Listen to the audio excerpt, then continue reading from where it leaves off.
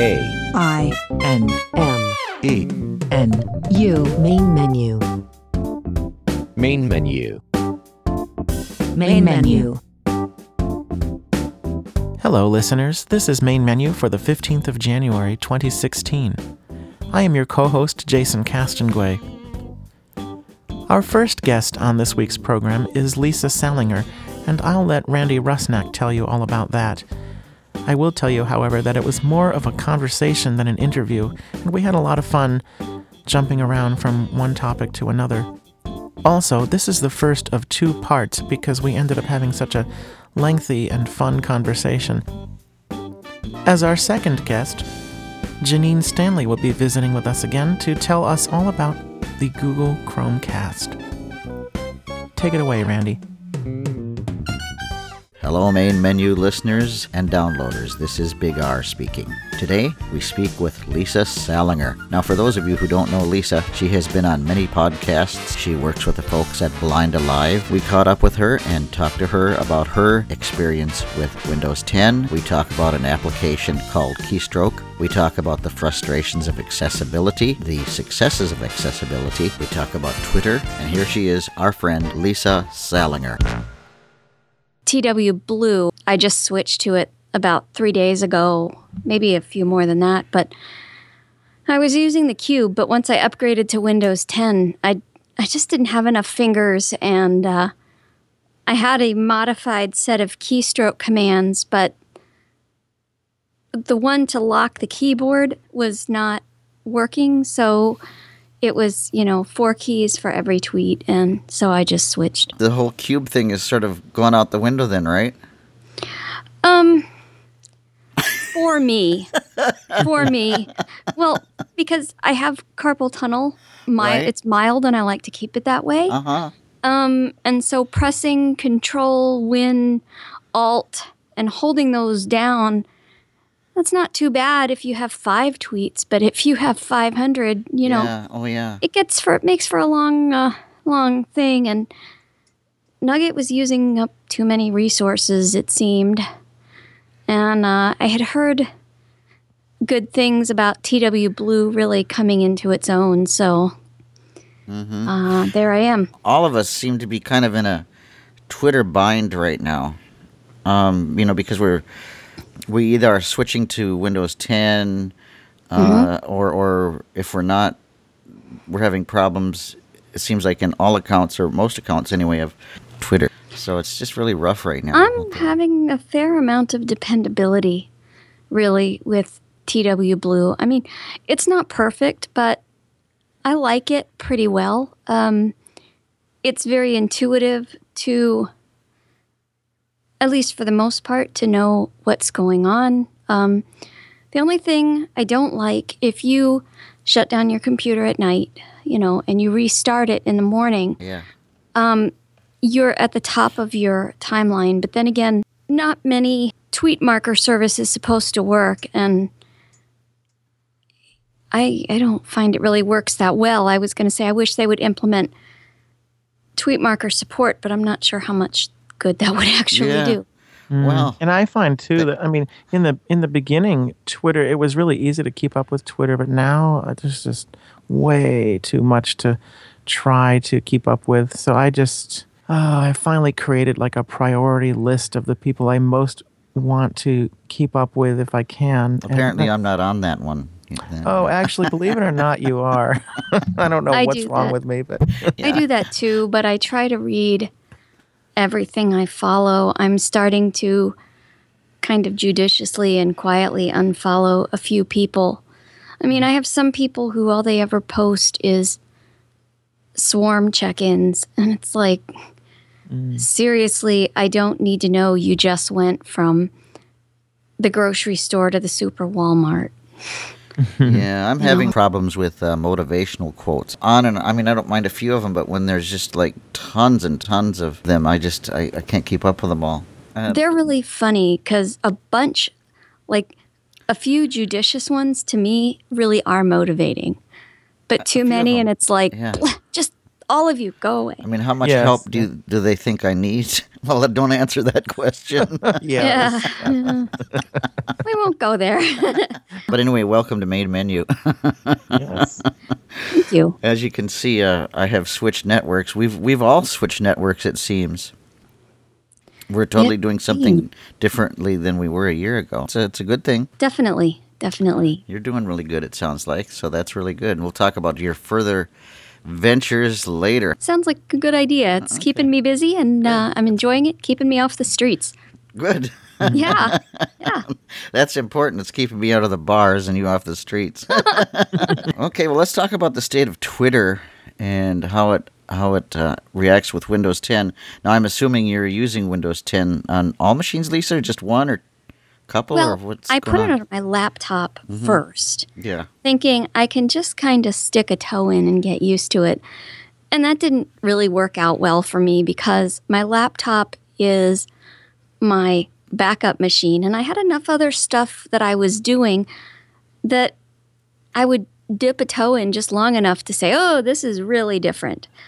And so I know what works for me the best. And one fine day when I temporarily took leave of my senses, I just installed it on my desktop as well. And overall, it's been a positive experience. So you're fully immersed in Yeah, Windows I 10 really now. am. I mean, there are some things that I don't like as well.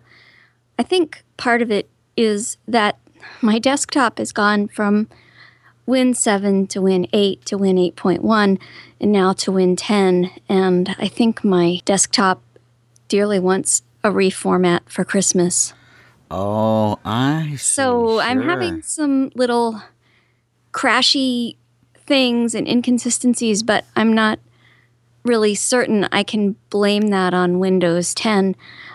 I've had it and used it long enough that I have seen some improvements. Either that or I've just gotten more familiar with the way things work. I've jumped exactly from Windows 7 to Windows 10 on the laptop.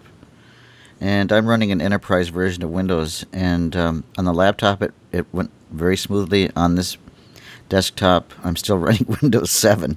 And that's because I haven't gotten notified, nor some say I will, some say I won't. The desktop never showed me any signs of updating, but the laptop did. And when I updated it the first time, it didn't work. The second time, it did. So it's really kind of an iffy thing jumping to Windows 10. But my experience with it has been really very positive. And when I want to do some of the things into 10 and I'm on my 7 machine, I find myself going, God, it's not as fast. It's a little laggier than my laptop even. And some of the things that I want to do, I forget because I'm on 7. So I'm kind of caught between the two right now. There are Windows 7 users who would love to trade places with you because I have some students who are saying, please just make the Get Windows 10 notifications go away. Uh-huh.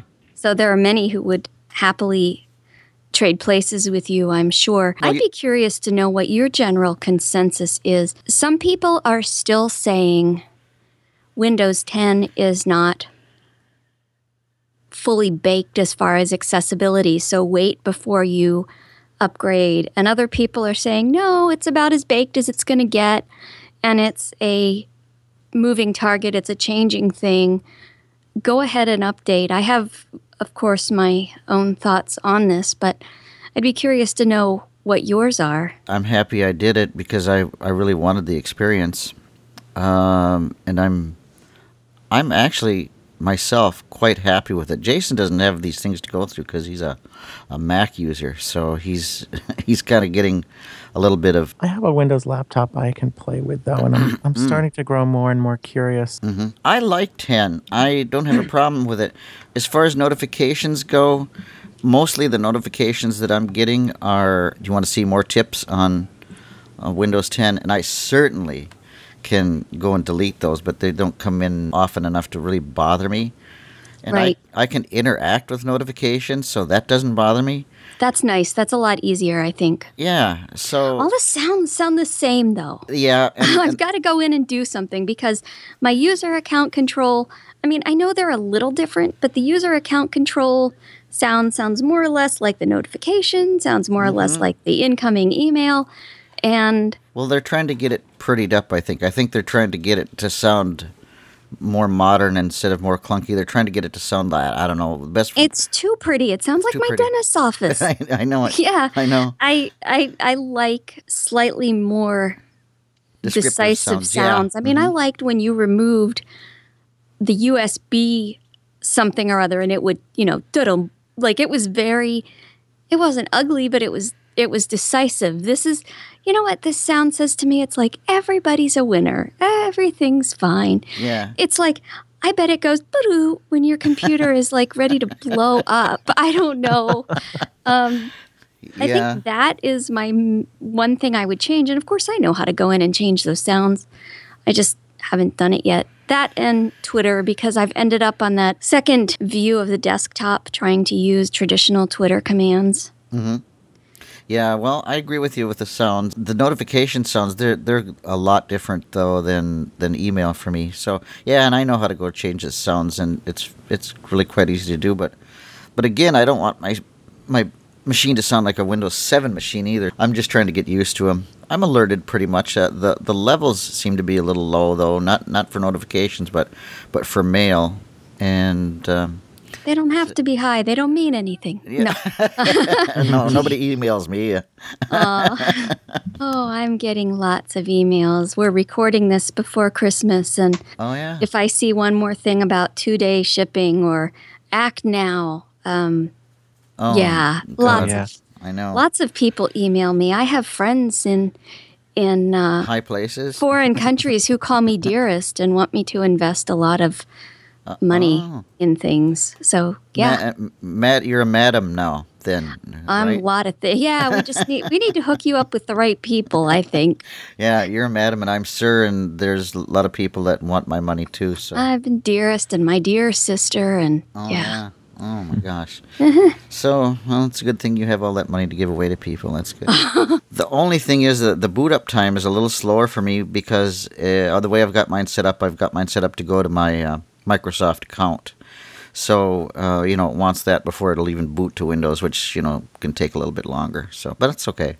Yeah, I think people who have currently Windows 8 and 8.1 will really be glad they upgraded.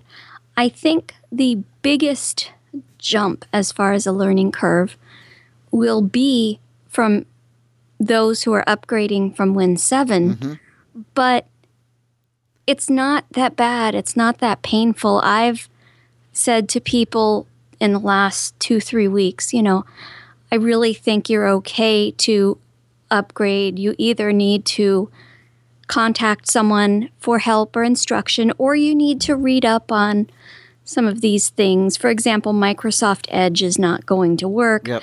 Things that you have all mentioned before. That's yet. It's not going to work yet. Yes, so we're all exactly. hopeful. Yes. But it looks like it'll happen at some point. Yeah. But Yeah. make sure. What the heck's that? Oh, okay. Just another alert sound. It's okay. So yeah, you'll have something to look forward, Jason, if you put your box on Windows 10 Yeah. and you can have a play. And email is a problem too, right? No, not anymore. All depends. Oh. A little update on those of you who remember from one of the main menu shows that we did on Windows 10. I have since switched to Thunderbird, Oh, okay. and that's taken care of every email issue that I've... Okay, but the native Windows email still doesn't work. Still doesn't right? work, Correct. right? That's right. And I use Outlook 2016. I am finding some sluggishness, like speech will just stop dead in the water, and then I have to wait for things to catch up. But again, I don't know if that is Outlook 2016 or if that is just that my computer, like I said, it needs a sabbatical and a reformat. Now, when you go to delete some piece of email, does it go away really fast, or is that acting sluggish as well? No, it's mostly when I am typing. It's like something doesn't keep up.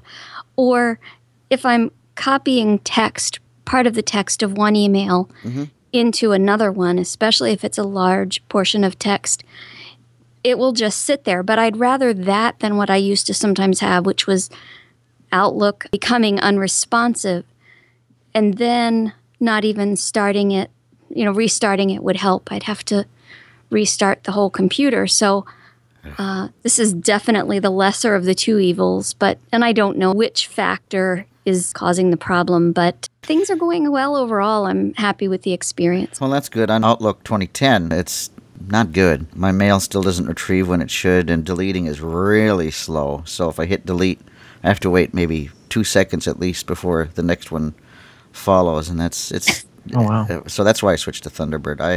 I have such a good experience with Thunderbird right now. That's good. I miss Outlook in certain ways, because there's certain things, that I liked about Outlook. For instance, attaching a message is just wonderful in Outlook. Oh, definitely. And I miss that. But hopefully they'll get these ironed out, and when I do, I'll jump to 2016 at some point, because, to get on board for like $9 a month or whatever it is certainly good, I think. Yeah, I still have a physical copy of 2010, and that's what I'm using on my laptop. And that is kind of sluggish. Then again, as rarely as I turn it on, it's processing all this information. I really find with laptops anyway, unless you're using brand new and blazing fast, I find that a lot of my problems are solved by plugging in and turning on my laptop, if I have the ability to do this, about half an hour before I'm going to use it. And that kind of gives it time to stew in its own juices, to update things and sync with things. And I think it's not so much that it's a laptop, but I think that's a good rule of thumb with any machine that you're not using maybe daily, because it has more to update. It's updating virus definitions and Windows updates, and depending on what you've got, G Drive and OneDrive and Dropbox and so many things that, if the minute you hear that screen reader, if you start asking it to do things, it's already doing things, and it's going to choke, of course. I have Google Drive. I love Google Drive. I think it's just great. Jason and I have been using that quite a bit. Yeah. And using some of these other apps that go along with Google Drive. And there's so many things that do load up and that do take some time. So mostly here, I just leave the machines running. I don't usually shut any of them off. I do. I shut mine down at night. I think it's mostly habit. I really find that I like the fresh start in the morning. And there's no scientific anything to back this up, but there are times when I will start my machine and I'm guessing that something maybe didn't start up as it should. Oh, I get that all the time. It comes up with, no bad pun intended, a chip on its shoulder. And I'm like, no, before we're going any farther, we're going to reboot. We're going to readjust this attitude. But, there are the occasions that I leave it on overnight, and I don't really do it for any kind of cost savings or anything, because I've heard that really doesn't matter. I just like the fresh start, but it's not really consistent, because I almost never turn off my iPhone, and you would think what would be good for one would be good for the other, and it's not. So I wonder sometimes how much of our computer use patterns are based on nothing more than our own human foibles. Well, I do reboot my iPhone occasionally, because I do have some issues sometimes. Like everything else reboots. I do reboot my PC more often than not.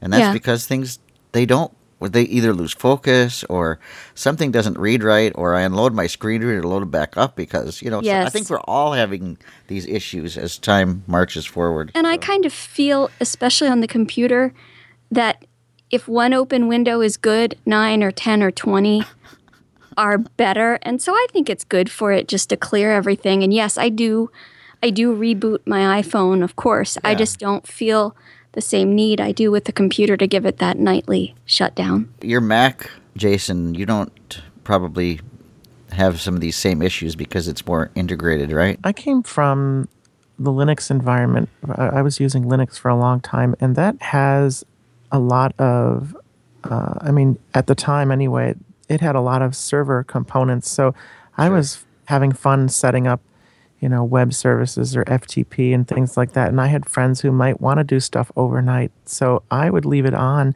and it was very stable no matter what happened. And knowing that the Mac runs on top of a Linux environment, I guess it became habit. I just leave the Mac running as well. And I have learned that there are jobs that perform overnight that help keep it clean and delete temp files and all sorts of stuff. So, yeah, just kind of a habit. And I've talked to a few people that reboot before they go to bed.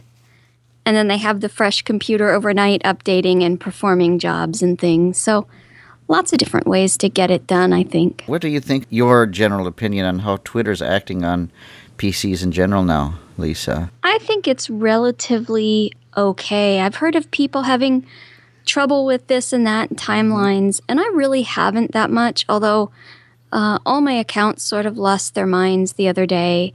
There are two that I monitor regularly, and one of them was updating with all my stuff, but under the other account name. And so, but everything else goes sideways sometimes, so why not Twitter? Now, with Windows 10, Twitter was a little different because I was using the Cube, and I couldn't continue to use those keystrokes because that brings up that other desktop. And so I did have a file that has modified keystrokes for the Cube, and I was using that, but I had some problems. And one is I would just do a command without thinking, and it was the old style command, and so I would end up on another desktop. Okay. And the other problem that I had was that if I'm just reading tweets, you've got to press Control, Windows, and Alt, and then the arrow keys. And that's fine if you have 5 or 10 tweets to read, but if you have 200-300 or more, that can get to be a long process. You are either pressing or holding down 4 keys with each tweet, and at least on my machine, I could not consistently lock the keyboard so that all I could press were the arrow keys. And so I have started using TW Blue, and I used it a couple years ago. I tried it, and I didn't have any use for it, really. My lesson of the past 2 weeks, I really think if we are wise, we will look at what happens to us and why it happens and see if there are things that we can learn from it. And my lesson recently has been a very simple sounding one, and that is software changes. When I tried TW Blue a couple years ago, I was really not very impressed, and I tried it sort of out of desperation and because people whose opinions I respect said, this is really matured, and it's a lot better. And then I was looking at the keystroke software, which I believe we were going to talk about a bit. And I looked at it, and my first thought was, wow, this really needs significant work. And then in looking for the exact URL where I had gotten the software, I went there, and lo and behold, there was an update. And while there are still things I would change, the update really has added some improvements. So my lesson has kind of been, don't discount software. You see this with iPhone apps. I have several iPhone students who I'll suggest a particular app, and they'll say, oh, I tried using that app and I don't use it anymore because I really hate it, or because it's not accessible. And they change, and you change, because an app that you might hate and might think is inaccessible, you just weren't ready for it yet. You didn't know enough yet to be able to use it. And now that you do, you might find it's your best friend, it's your best resource. Well, I find that when I am using an iPhone app, for instance, that the acceleration of updates is happening a lot more quickly than it used to. Sometimes you'll see it in a day or two, or like a week or whatever. So things are really changing at an accelerated rate. I'm really certain of it. I think this all or nothing mentality really frustrates people, though, in their own learning, because they say, oh, that app isn't accessible anymore. I deleted it from my phone. I'm so upset. Yep. Well, hold on, because in a week they may have fixed the problem. Or it may be that you've been flicking on your phone your whole life, and to borrow from the Android people, you need to learn a little bit of Explore by Touch. Yep. Yeah, just as an example, a couple of weeks ago, I said on this show that I didn't care for Cortana. In fact, I really gave it a pretty bad rating on the iPhone, and they just came out with an update today to fix some accessibility issues, and we're talking the 22nd of December. So, things do change, and I guess right now I'm not going to say whether I like it any better or not. Because that could change again. No, I will say it. I will say definitely they have made some improvements, and yet they have some to go, I feel. I certainly wouldn't use it over Siri, because I think right now that, I think Google and I think Siri is a lot better than Cortana is right now. But like you say, that could change in the next week or two. So everything's growing. For me, when I was loading the Cube onto my Windows 10 machine, well, actually, it was already there. It won't work. For me, it just, and I said this before on this show, that for me, it doesn't work. It says this software will not run on Windows 10. So what did you do to correct it, or did you do anything? Because the last snapshot I saw of it was, I think, June of this year, June of 2015. I think that's right. I have a file that was written that is a set of modified keystrokes, and you have to copy that somewhere. And I think that's all I did. I forget the particulars. I just followed the instructions and copied it, and it did work for me. Wow, it won't even load for me. It just won't run. Well, when you run the Cube in general, how did you run it? I just ran it. You pressed enter on it? Yeah. Yep. Okay. For some reason, I could never do that. I always had to either use Shift F10 or the context menu key and choose Run as Administrator. Weird. I've always had to do that, and I know of other people who have as well. And I'll bet you that if you try that, now your keyboard commands won't work well. But I bet if you chose Run as Administrator, it would work. Okay, for you. I'll give it a shot. And thanks for those of you out there that are listening that are having problems with the same thing that I am. Give it a shot, and we'll see how it works. I switched away from it. I did find it a little confusing because not everything, at least, and you can make your own modifications.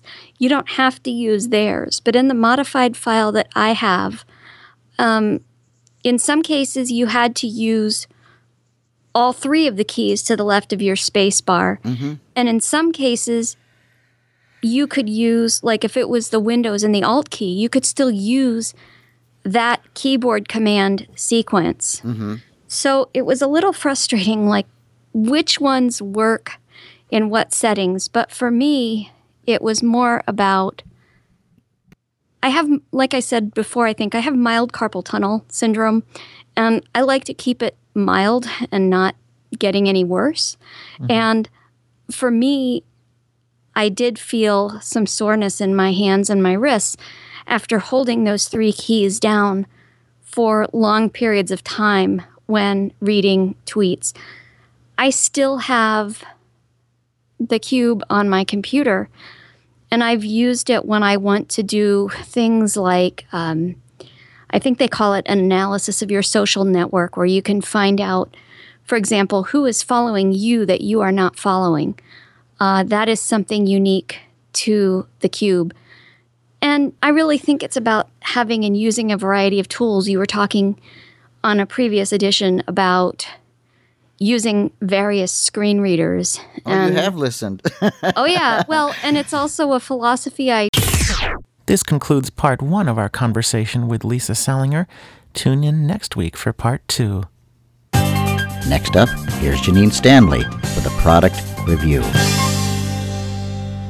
Hi everyone, this is Janine Stanley, and today I'm going to talk about a little device that I decided to purchase and all of the good and bad points of this little device. It is called the Chromecast Audio Dongle, and I don't know if dongle's the correct name for it, but it is actually a small Bluetooth dongle type device that plugs into your speakers, your radio, your stereo, anything with an auxiliary output.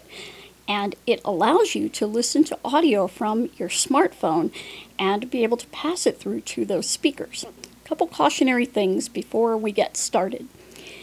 The Chromecast audio device is made by Google, of course, being Chromecast. And so when you look at buying one of these devices to be able to stream audio to another device or speakers or whatever you want to stream audio to from your phone, you really have to look at how you're going to do this. What kind of audio do you want to stream? Do you want to stream, say, your favorite internet radio stations via something like TuneIn Radio? Do you want to stream music via Apple Music or Google Play Music? What do you want to do? And that's probably the biggest thing that was confusing to me when looking at these different types of dongles, because there are different types out there. Another thing to consider if you are buying one of these devices or having somebody buy one for you as a gift is what kind of information are you going to use it for beyond the programs that you're going to use. There are two different models of the Chromecast. There is the Chromecast Audio and the Chromecast Video. The Chromecast Audio only works with streaming audio. The video works with both audio and visual, but there has to be a visual there. So for example, if you are watching music videos on YouTube on your iPhone and you want to stream those to better speakers, or let's say you're watching them on your iPad, which is probably more likely, you want to stream them to better speakers, you're going to need the Chromecast Video because there is video involved there. So think of it this way. Anytime there is video involved in something, TV, anything like that, you're going to want the Chromecast Video. If there's audio only, like a radio station or your music, then you can use the Chromecast Audio. One of the things that it stated in the information about the Chromecast Audio was that it works with iPhones and iPads and iPods. This is true to a point. And this is where I got in trouble. So this is why I warn you. If you are someone who really likes your Apple Music and plays most of your music that way, maybe you don't have a lot of music on your device, but you have it in Apple Music, you have a subscription, you've set up playlists, that's how you like to play your audio, you like listening to Apple radio stations through Apple Music, etc. This is not the device for you, because Chromecast Audio and Apple Music do not work together yet. We can hope. We can look toward the future and bug Apple and bug Google and ask them to please make it work. But right now it doesn't. It does work beautifully, however, with the Google Play Music system. So if you like that system, you've come up through that system, maybe you have a lot of music stored in your Google account. I believe it allows you to store 20,000 songs, and that can be your music, that can be music that you purchase from Google, etc. You can certainly do that. Well, I bought the Chromecast Audio, much to the chagrin of my husband, because we were going to get two different kinds and see what they did, and I still may do that. But I bought the Chromecast Audio, and I got two of them and set one up, and I'll tell you a little bit about the device. First of all, Chromecast is the brand name of these little dongle devices, and a dongle is just anything that hooks into the USB port of your computer or into a port of your computer in order to give it more functionality with another device and allow it to connect up to another device. So it's a freestanding little thing. And I have the box here of the second one. It's a little box, and it when I got it, I said, oh my gosh, this looks, I mean, it's a little case kind of box, but it looks like the size of an old Big Mac box. So it's sort of a clamshell box.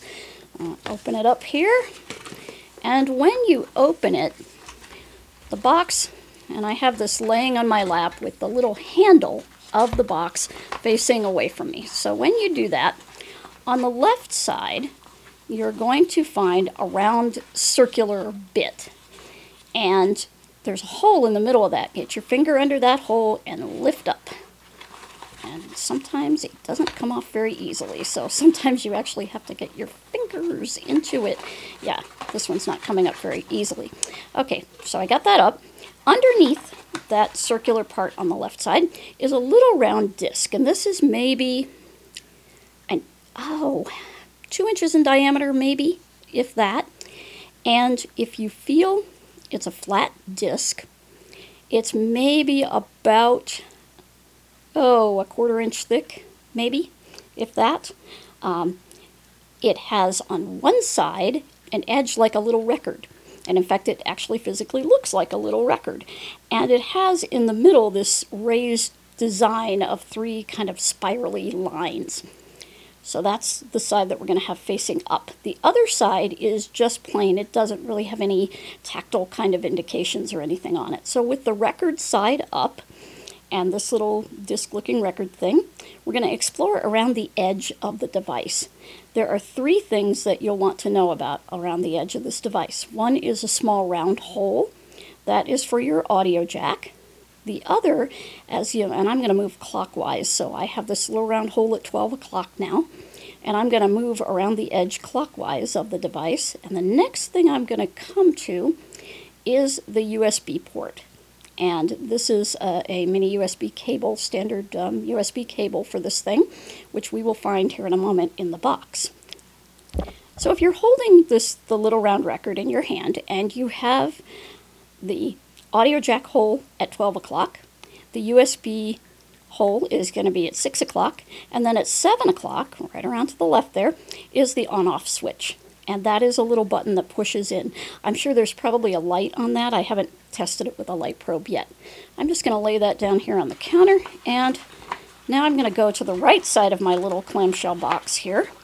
And in it, we have a USB cable, standard USB. It's got the 2 little dots on the small end that go into the device. So you've seen different types of USB cables. This one is one of those with the 2 little dots you can feel on the very end of the cable that goes into the device.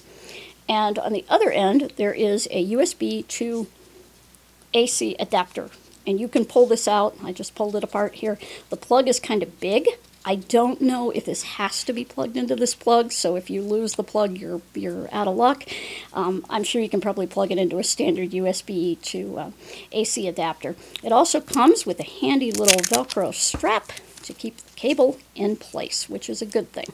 I'm going to unstrap mine, and when you unstrap it, there's another little piece of amazing Apple-like cellophane here that you just unwrap that's also on the cord, because mine is going to be stretched across the room, unfortunately.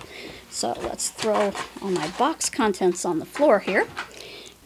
I'm going to plug the USB into the dongle, and we just grab the little record and we place it so that the 2 little dots are facing up. If we're holding the record in our hand, being able to feel the grooves of the record, facing the ceiling in our palm, and then the 2 little dots go up as well.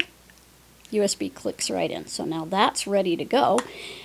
Now, the next thing you're going to need is an audio cable. This does not come with, this is that batteries not included thing.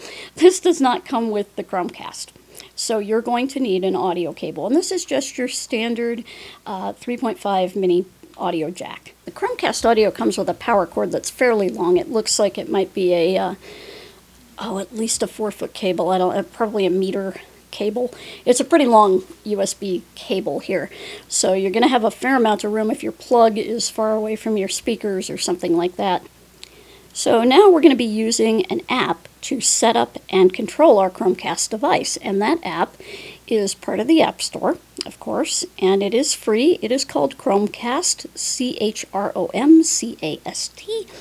And I have downloaded it, and we are going to bring it up. Let me wake up my phone here. I am using an iPhone 6S, and it is running the latest version, 9.2 of iOS, and I have just locked it, so let me go ahead and unlock it. Saturday, January 2nd, 10:41 a.m. Hey Siri, open Chromecast. You'll need to unlock your iPhone first. Excuse me. There we go. Okay. Verizon Network, Chromecast. Find more, button. Main menu, button. Okay, so on the Chromecast screen, I'm going to explore this screen like I pretty much do every screen that I come to. I'm going to start in the upper left corner, and luckily this is a screen where you don't have to tap around. You can actually swipe and find everything you need. So when this comes up, initially the very first time you load it, you're going to get a little tutorial and a series of things that will have a next button in the lower right corner. Once you work through all that, this is the screen you're going to get. Main menu, button. Microphone, button. The microphone is for searching, so you can search things by voice once you get everything set up. Search movies and shows. Text field. Double tap to edit. Of course, there's your edit field for typing in the text version. Selected. What's on? Button. Devices. Button. Get apps. Button. Find more. Button. Open an app to cast. Google Play Music. NPR One. Pandora. TuneIn Radio. TuneIn Radio. And that's it. That's all. So you see there the apps that I have that are available to cast from. But let's go back up to devices, because this is what we're going to need in order to get our Chromecast device set up. The radio that I am plugging this into is actually a radio that's got an auxiliary power on it, and it's called the Gozo. It is an analog dial radio, and it's a great little radio. And as you'll hopefully hear, it has fairly good sound. So now I'm in the app, I have my Chromecast device plugged in, and oh yes, I need to hit the button and turn it on. We'll go in and double tap on devices. TuneIn Radio. Pandora. And Google Play. Open an app to find more. Button. Get apps. Button. Devices. Button. Selected. Devices. Now I've slowed our speech down a little so that you'll be able to understand all the screens that come up here. We'll start in the upper left corner. Main menu. But microphone. Search movies and show. What's on? Selected. Devices. Get apps. Chromecast. Need setup. Chromecast Audio 3676. Heading. Need setup. Setup. Button. Ignore. Button. More options. Button. Now I'm not sure what the more options mean, but we're going to go right to setup. Ignore. Setup. Button. Back. Button. Set up Chromecast. Let's set up your Chromecast. You'll be casting your favorite stuff in no time. Next. Button. Next. Button. And we'll hit the next button. Back. Button. Set up Chromecast Audio 3676. Heading. We are about to play a sound to test your Chromecast audio. Make sure your speakers are turned on and not muted. Play test sound. Button. Now I'm not sure if you'll be able to hear this across the room, but we'll try it. Back. Button. Set up Chromecast Audio 3676. Okay, hopefully you did hear that. It was fairly loud. And we're going to go back up to the top of this screen. Back. Button. Set up Chromecast Audio 3607. Did you hear the sound through your speakers? Play sound image. Button. Tap to play again. But I heard IT. Button. I didn't hear IT. I didn't hear IT. I heard IT. Okay, so Button. we heard it. And Back. Button. Select country. Select your region. United States. Button. Next. Button. Next. and up to the top left. Chromecast name. Heading. Now it wants you to name the Chromecast, and you can have a million of these little things around your house. So we're going to call this one Main Menu. So let's do that. Pick a name to identify your Chromecast. Enter a name. Text field. Is editing. Character mode. Insertion point at start. Done. Next screen. Chromecast name. Heading. Pick a name to identify your Chromecast. Enter a name. Main menu Chromecast Audio 3676. Text field. Example, living room. Enable guest mode. On. Button. This allows compatible devices in the same room to cast without being on your Wi-Fi network. It uses a combination of your Chromecast's location and Wi-Fi to find nearby devices. Send Chromecast usage data and crash reports to Google. On. Button. I prefer to leave that on. That's up to you. Next button. Next alert. No biggie, but your Chromecast name is too long. Heading. Aha! Now you've heard what it said. Our Chromecast name is too long, and that's because they put that Chromecast number, they leave that in the edit field. I did not know that, so we're going to go back and delete that. It can't be longer than 24 characters.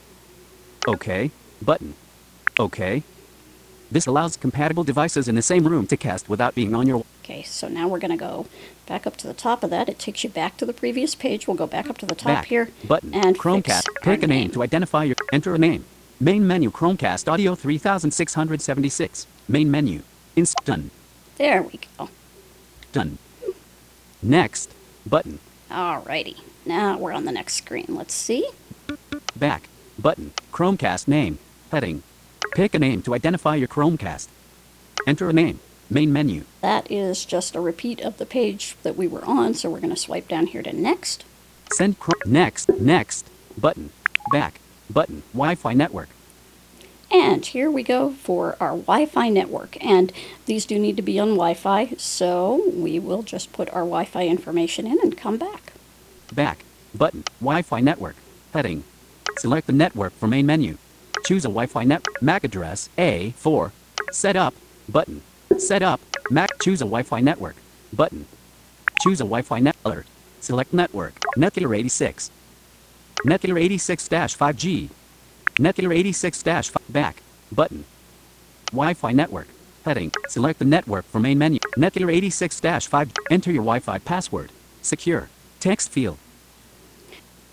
And of course, this section is your standard Wi-Fi setup. For anything that uses Wi-Fi, you're going to pick your network, and then you're going to put in your Wi-Fi password. So here I go. Done. Back button. Back button. Wi-Fi network. Heading. Select the network for main menu. Netgear 86-5G button. Enter your Wi-Fi password. 14 characters. Secure. Text field. Show password. Off. And there you have the option to show or hide your password. I'll leave that off. MAC address A47733F574. Set up button. Okay, now we're going to double tap to set up. Set up. Setting up main menu. And let's explore this screen and see what's on here. Setting up main menu. Main menu is connecting to Netgear 86-5G. Main menu is connecting to Netgear 86-5G. Okay, and Fetching update. Fetching update. Very good.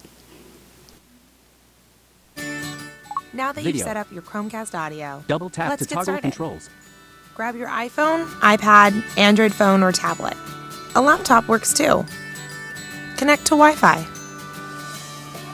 Open a cast-enabled audio app. Pick a song, station, or playlist. And then, simply press the cast button. Anyone on the same network can cast without additional pairing. You can use your phone to browse playlists, skip to the next track, or adjust the volume from anywhere in your home.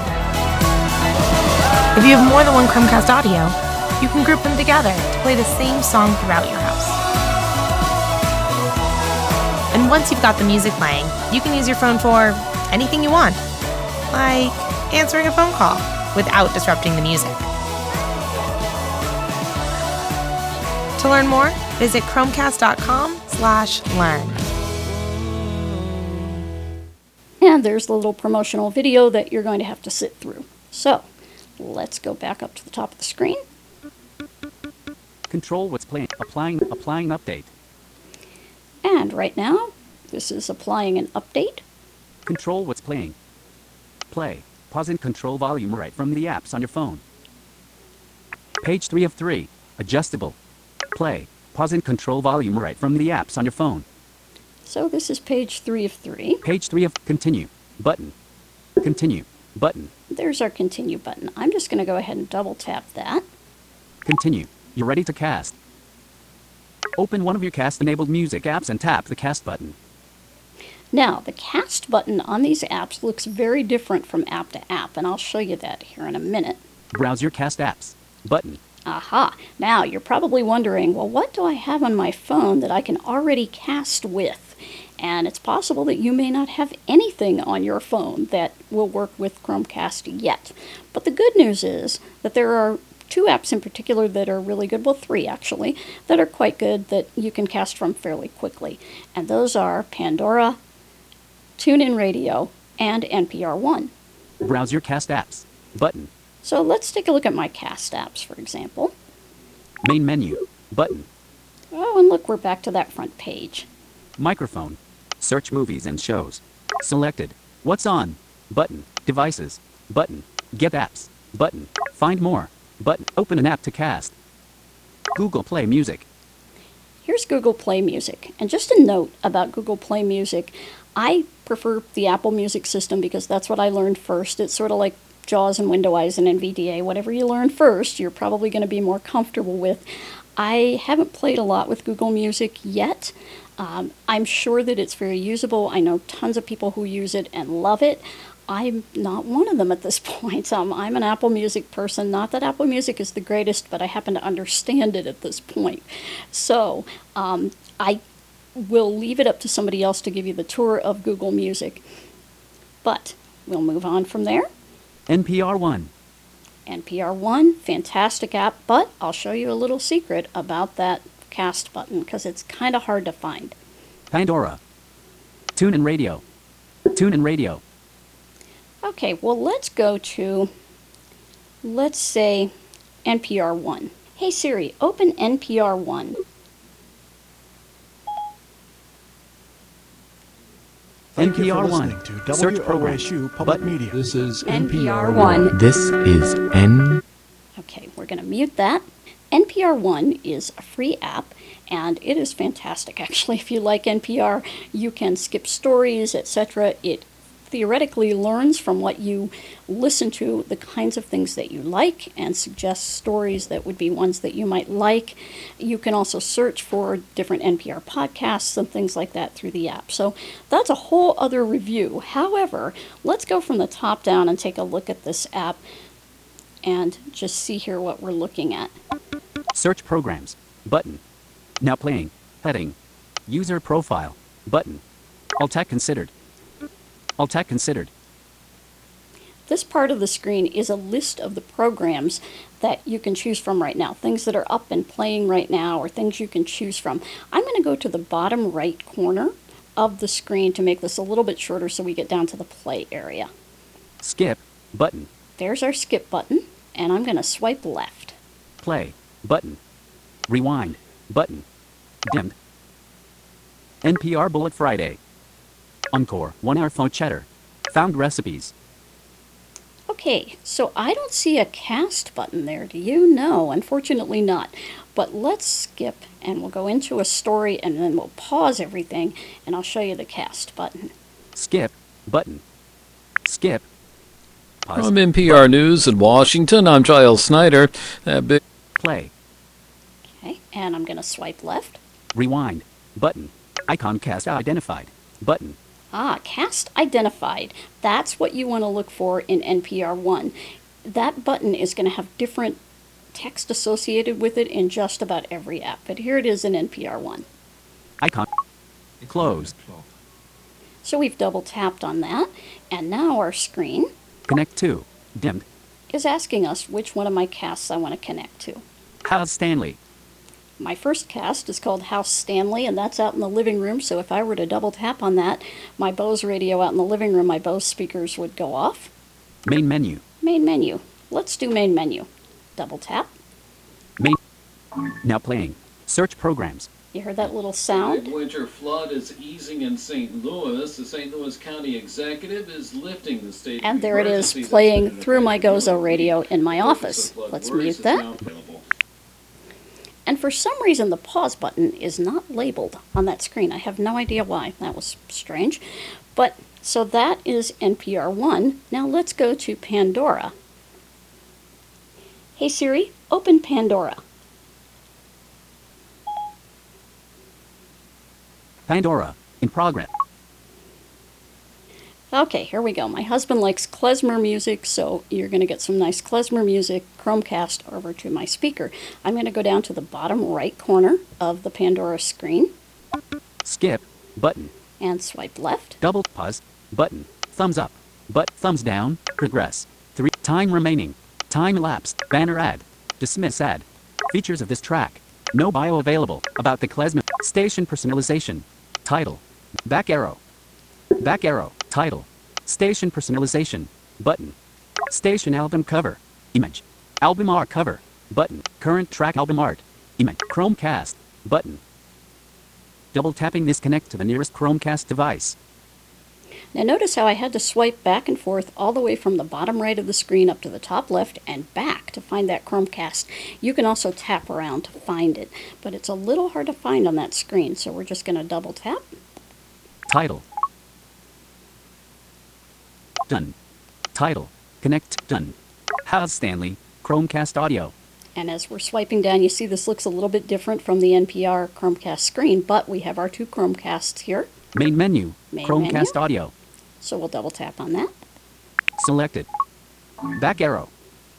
You Double hear the tapping noise this that means it's navigates you working. to previous screen. And there's our happy klezmer music. Alrighty, let's kill that. Current track album name. Or to the world. Skip. Button. Pause. Button. Pause. So those are two of the apps. So what you need to know about apps that have a Chromecast button is that you want to search the screen for that button, and it may have a different name in different apps. So you see how relatively easy this is to do. Now I am hoping to get another one of these devices that will in fact work with Apple Music. And once I get that, I'll do a little review on that for you as well. But these things are really easy to set up, and I have not tried connecting them together from room to room yet. But that may be another thing that we try here. So any input that you have, any other questions that you might have, please feel free. My email is Janine MS, that's Jenine, M as in Mary, S as in Sam, at WOWWAY.com.